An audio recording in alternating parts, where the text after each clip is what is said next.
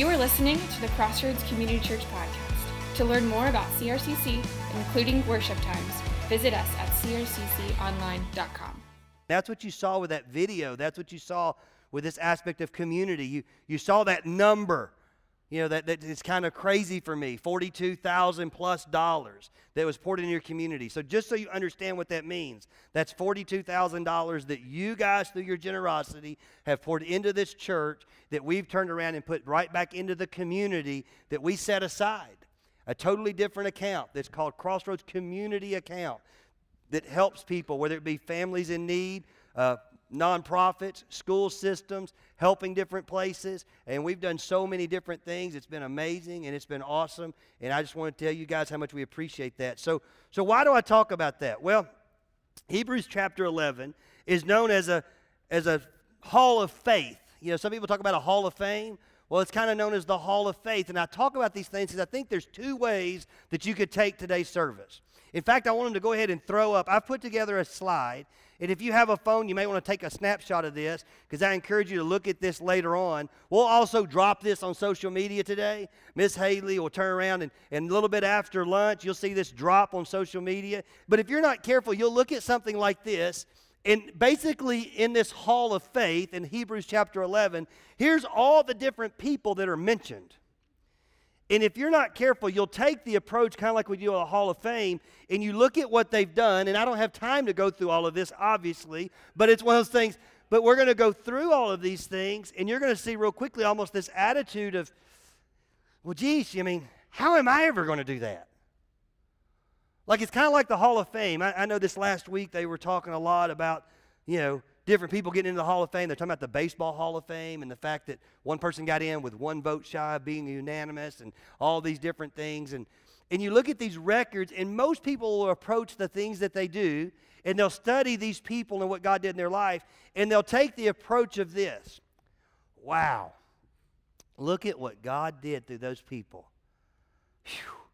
Man, he could never do that in my life. And I think that if you're not careful, that's how you'll study God's Word. That's how you'll study different concepts in your life.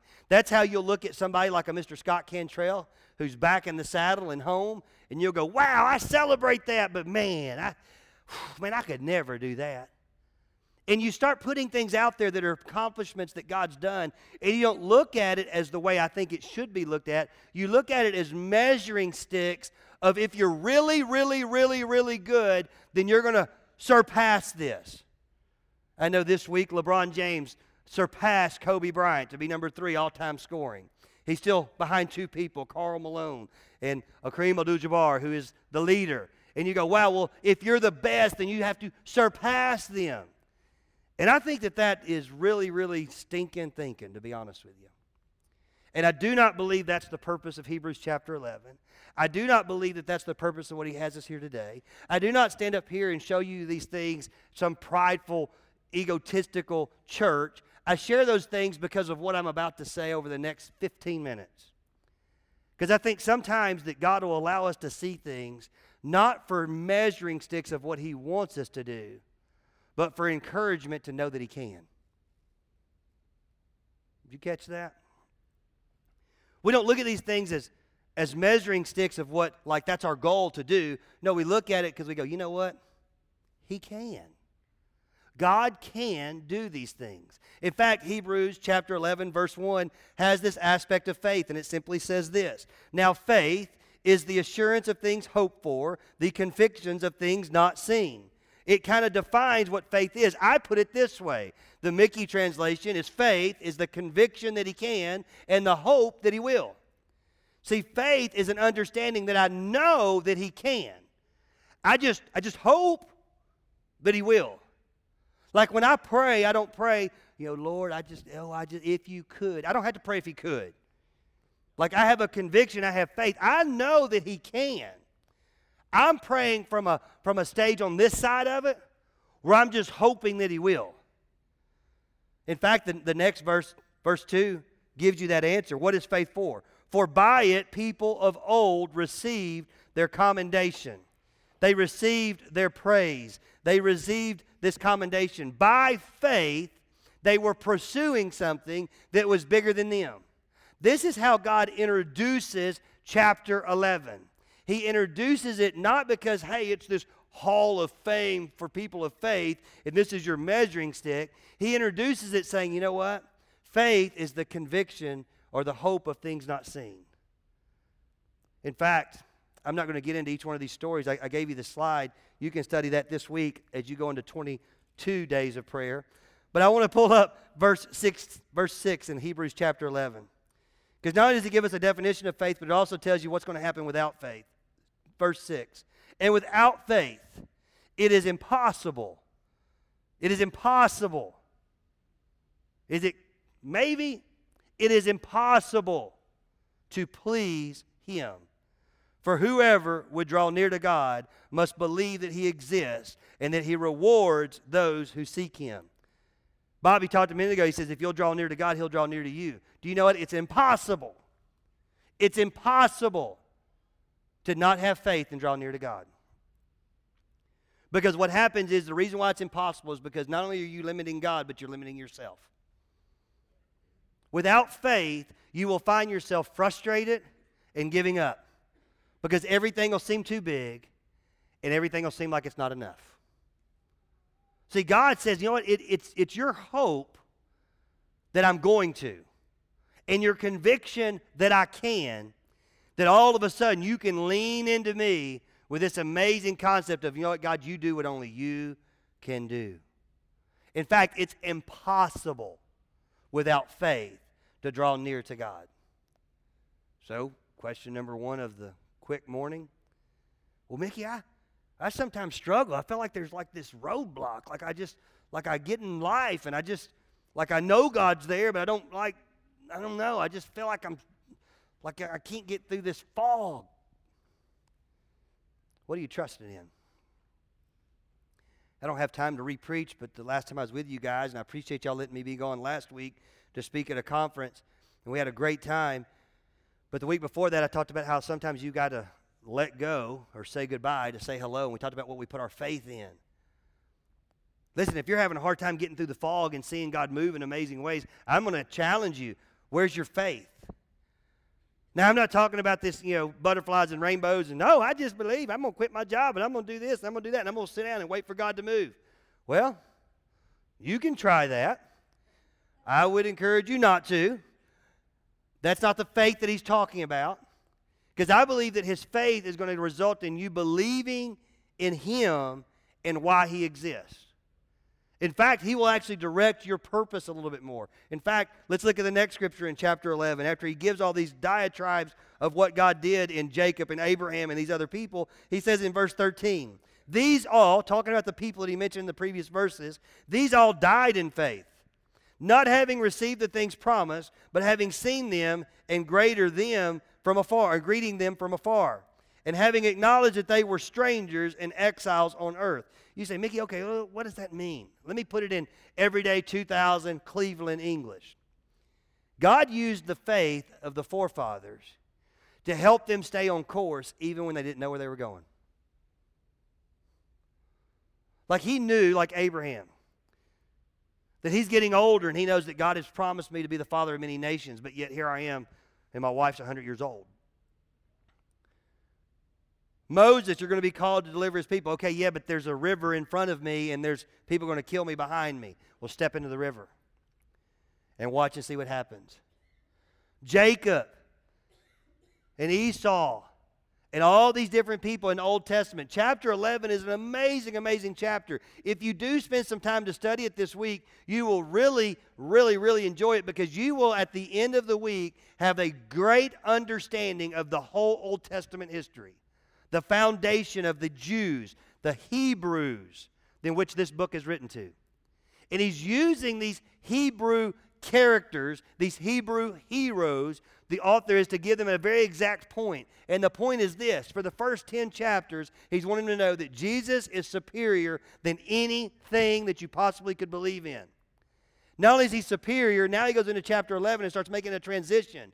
It says, and Jesus is the reason why that when your forefathers were doing all of these things, this is what ultimately they were pursuing. Even though they didn't know what they were going to, they had faith knowing that there was something bigger than them. And then he goes to the last scripture in chapter 11. He keeps going with all these different stories, and again, I don't have time to go through all of them, talking about these forefathers.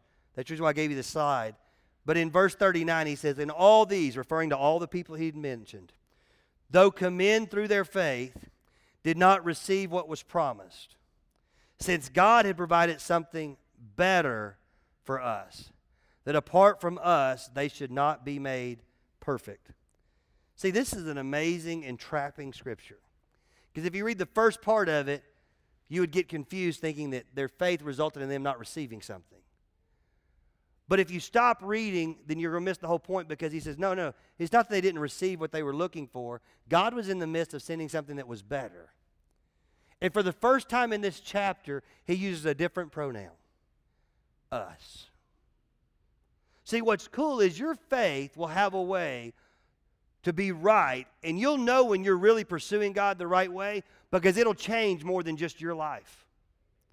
Like whenever you find yourself and you go, wow, man, my faith and what I'm believing, like you should see what God's doing in my life. And I'd say, well, what's he doing in everybody else's life? Oh, I don't know, but man, in my life. Listen, if there's not an us, you probably are missing what he means by faith. Like God at no point starts moving mountains for you, but he will move them for you, plural, which is us. See, he's always thinking of the bigger picture. He's always thinking of something larger. See, I think there's really two types of strategies that goes on in Hebrews chapter 11. There's the strategy of, wow, look at everything and what God did. Wow, these people are so great. Or I think there's a more appropriate where it's going, you know what? Look at what happens and how God can use everyday, ordinary people when they have faith and they trust. Talk about leadership for 2 seconds. A lot of you will deal with this because I believe great leadership means sometimes you take a step even though you don't know what's next. Have you ever known people that want to try to figure out a major solution? And they're trying to figure out what that solution is, and they're like waiting for the writing on the wall? See, a part of great leadership is that sometimes you take a step and you trust even though you don't know exactly what the answer is, because you know that in the process of the journey, sometimes the answer's in the journey, it's not in the beginning stage. It's not in the gate, it's in the journey. You say, well, Mickey, I don't know if I understand that. Well, think about your own life. Why is it that you look at people that are older and they kind of have a different perspective? They have a little bit of a different understanding. Why are grandparents so daggum amazing? Because they get it. Yeah, they sit there and they just laugh and they're like, yeah, that's really not that big of a deal. But then they just sit back and they all have kind of the same attitude, don't they? But I'm not going to tell you what you should really do because you need to learn the hard way, just like me. And I'm like, what's up with that? And the reason why they do that is because they're leveraging their own position so that they can always be the grandparent. And awesome. But as you go through children, trust me, Easton was born, dropped a passy, we would boil it. The second time we dropped it, we would throw it away and buy another one. Brian, drop a passy, I'd pick it up, lick it myself, stick it in her mouth, let's go. Easton was born, we get ready to go somewhere. Oops, he had an accident. We rearranged the whole schedule. We don't know what we're going to do. Brian has an accident. We don't even put her in the car seat. We're driving down the road with her in the lap, changing a diaper, 75 miles per hour, going down the interstate. You said, is that healthy? Listen, I didn't say it was right. I'm telling you the difference in first child and fifth child. And if you're sitting there going, oh my goodness, yeah, you've only got one child. If you'll notice, all the grandparents are laughing. They're like, yep, he's got it. But your perspective changes. Why? Because the more you experience God's faith, then the more you start leaning in on it and you start stepping harder. Like it's amazing when you see God move, how much quicker you can jump off the ledge. It's amazing, and that's what these people are talking about. In fact, verse 12, first few verses. Starts with a therefore. Now, you guys know my little rule. I'm not this great biblical scholar, but whenever you see a therefore in God's Word, you need to see what it's there for. Well, I just gave you the real quick synopsis of what it's there for. Because of all the things that God did through these people that He's told you about, He's kind of giving you a whole synopsis of the Old Testament in chapter 11. And He's showing you how powerful faith can be. And because he's been consistent in their life, therefore you, since we are surrounded by so great a cloud of witness. Can I hit a pause button for just a second?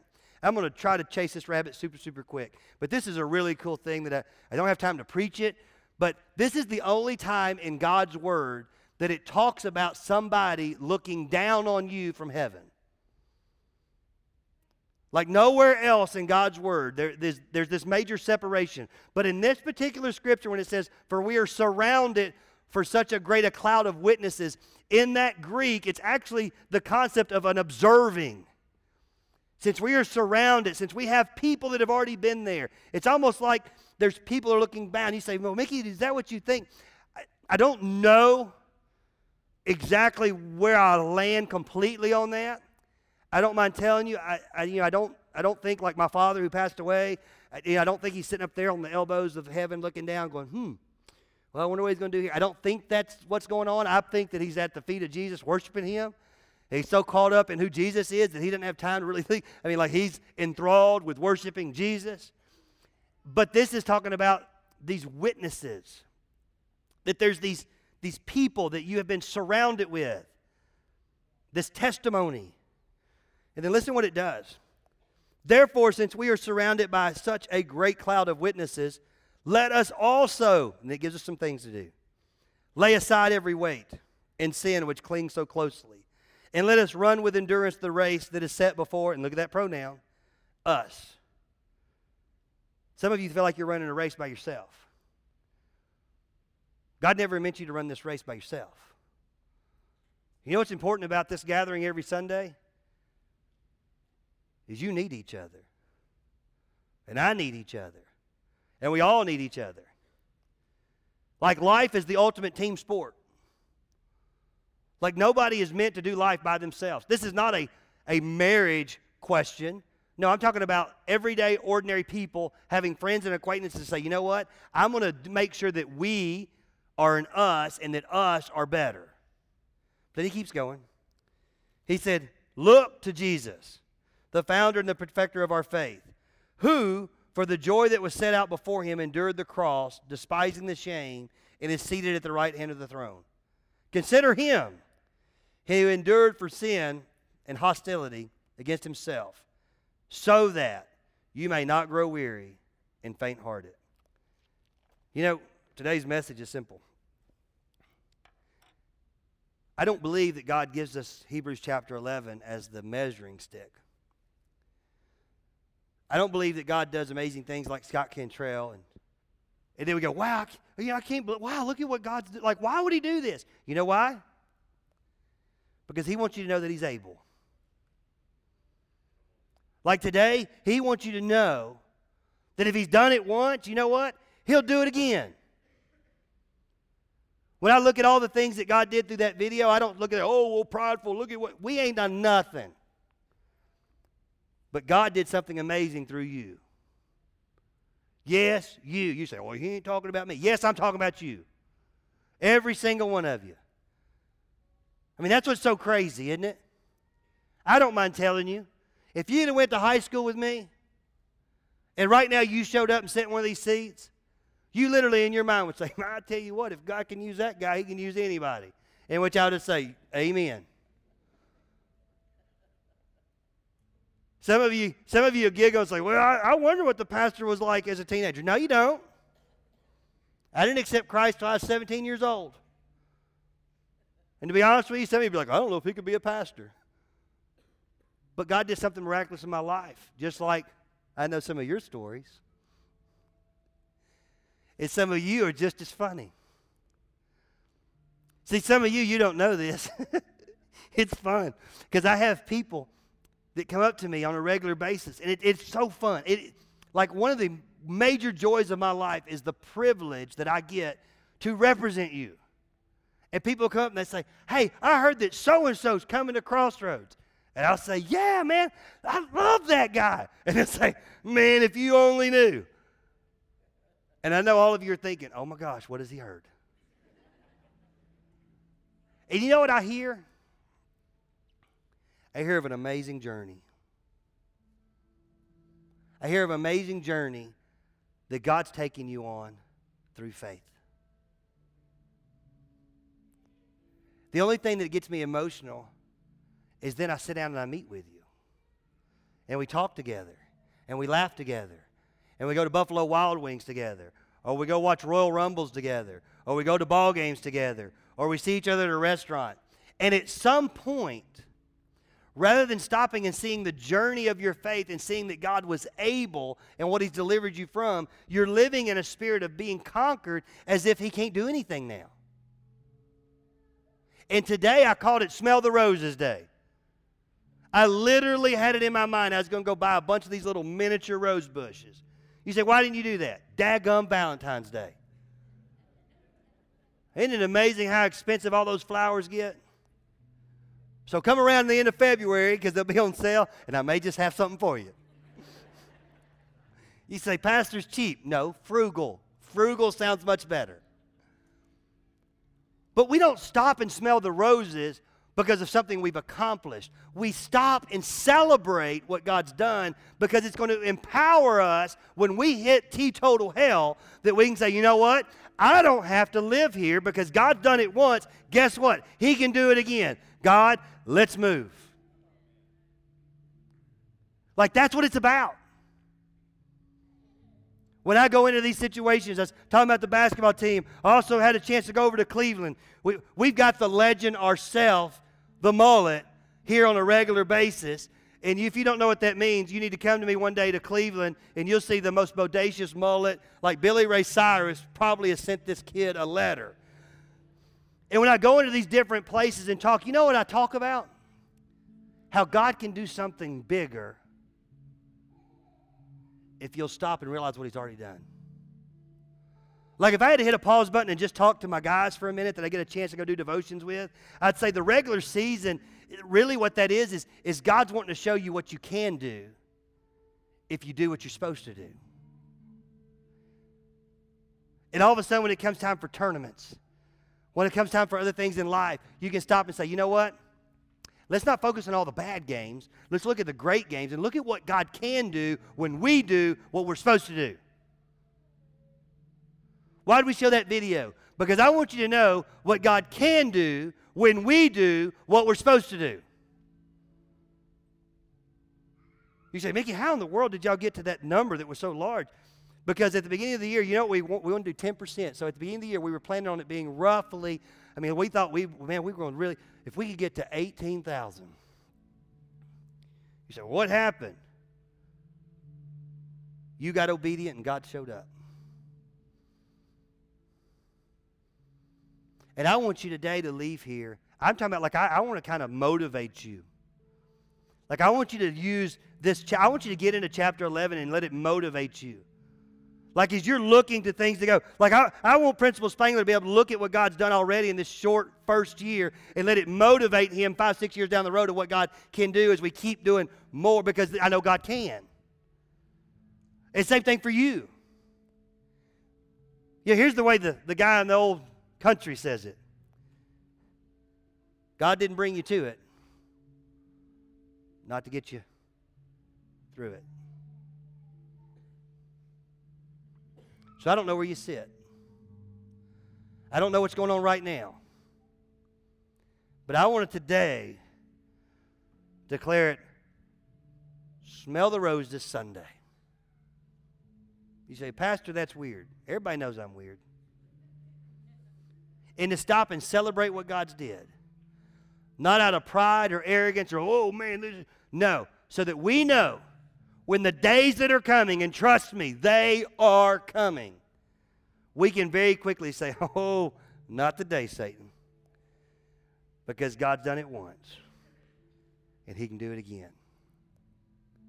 See, I've hit a point in my own life, this is Confessions of the Not So Rich and Famous, where some things will start happening and it just motivates me. Like I'm like, oh, so you want to come after me that way. Man, I'm in a shouting match in my house, and I'm like, Lord, I refuse to allow any strongholds on my life that's going to keep me from experiencing the amazement of yours. And I wonder who else feels like that. So, in fact, here's what we're going to do. Now, I'm going to ask all of you to do this. You say, no, I'm not doing it. Yes, you will. All of you are going to do this. See, at Crossroads, we've put this into words. We've tried to put this into some words so that you can understand exactly what we mean as far as what God's calling you to do in leadership. We call it our leadership declaration. If you've ever been through Growth Track, you've heard this. But today, I want all of us to stand up, and we're going to read this out loud. And this is going to be our battle cry as we celebrate what God's done, and as we look forward to what He's going to do as we come off of 21 days of prayer. Are you ready? Read this out loud with me.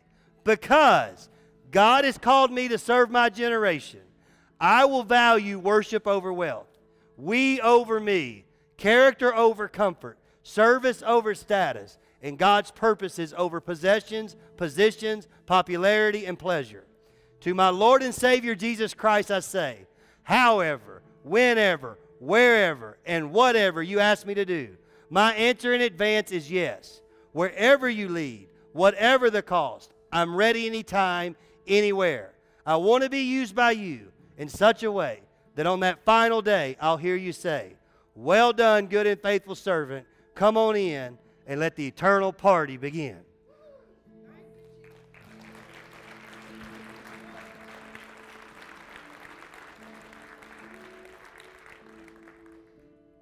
We'll drop that on social media too, because I know a lot of you are going, oh man, I need that. Like some of you need to get up every day and just read that. And say, God, I know you've been faithful before. Thank you for fixing to be faithful again. If you were encouraged by today's podcast and would like to experience other talks, visit us at crcconline.com.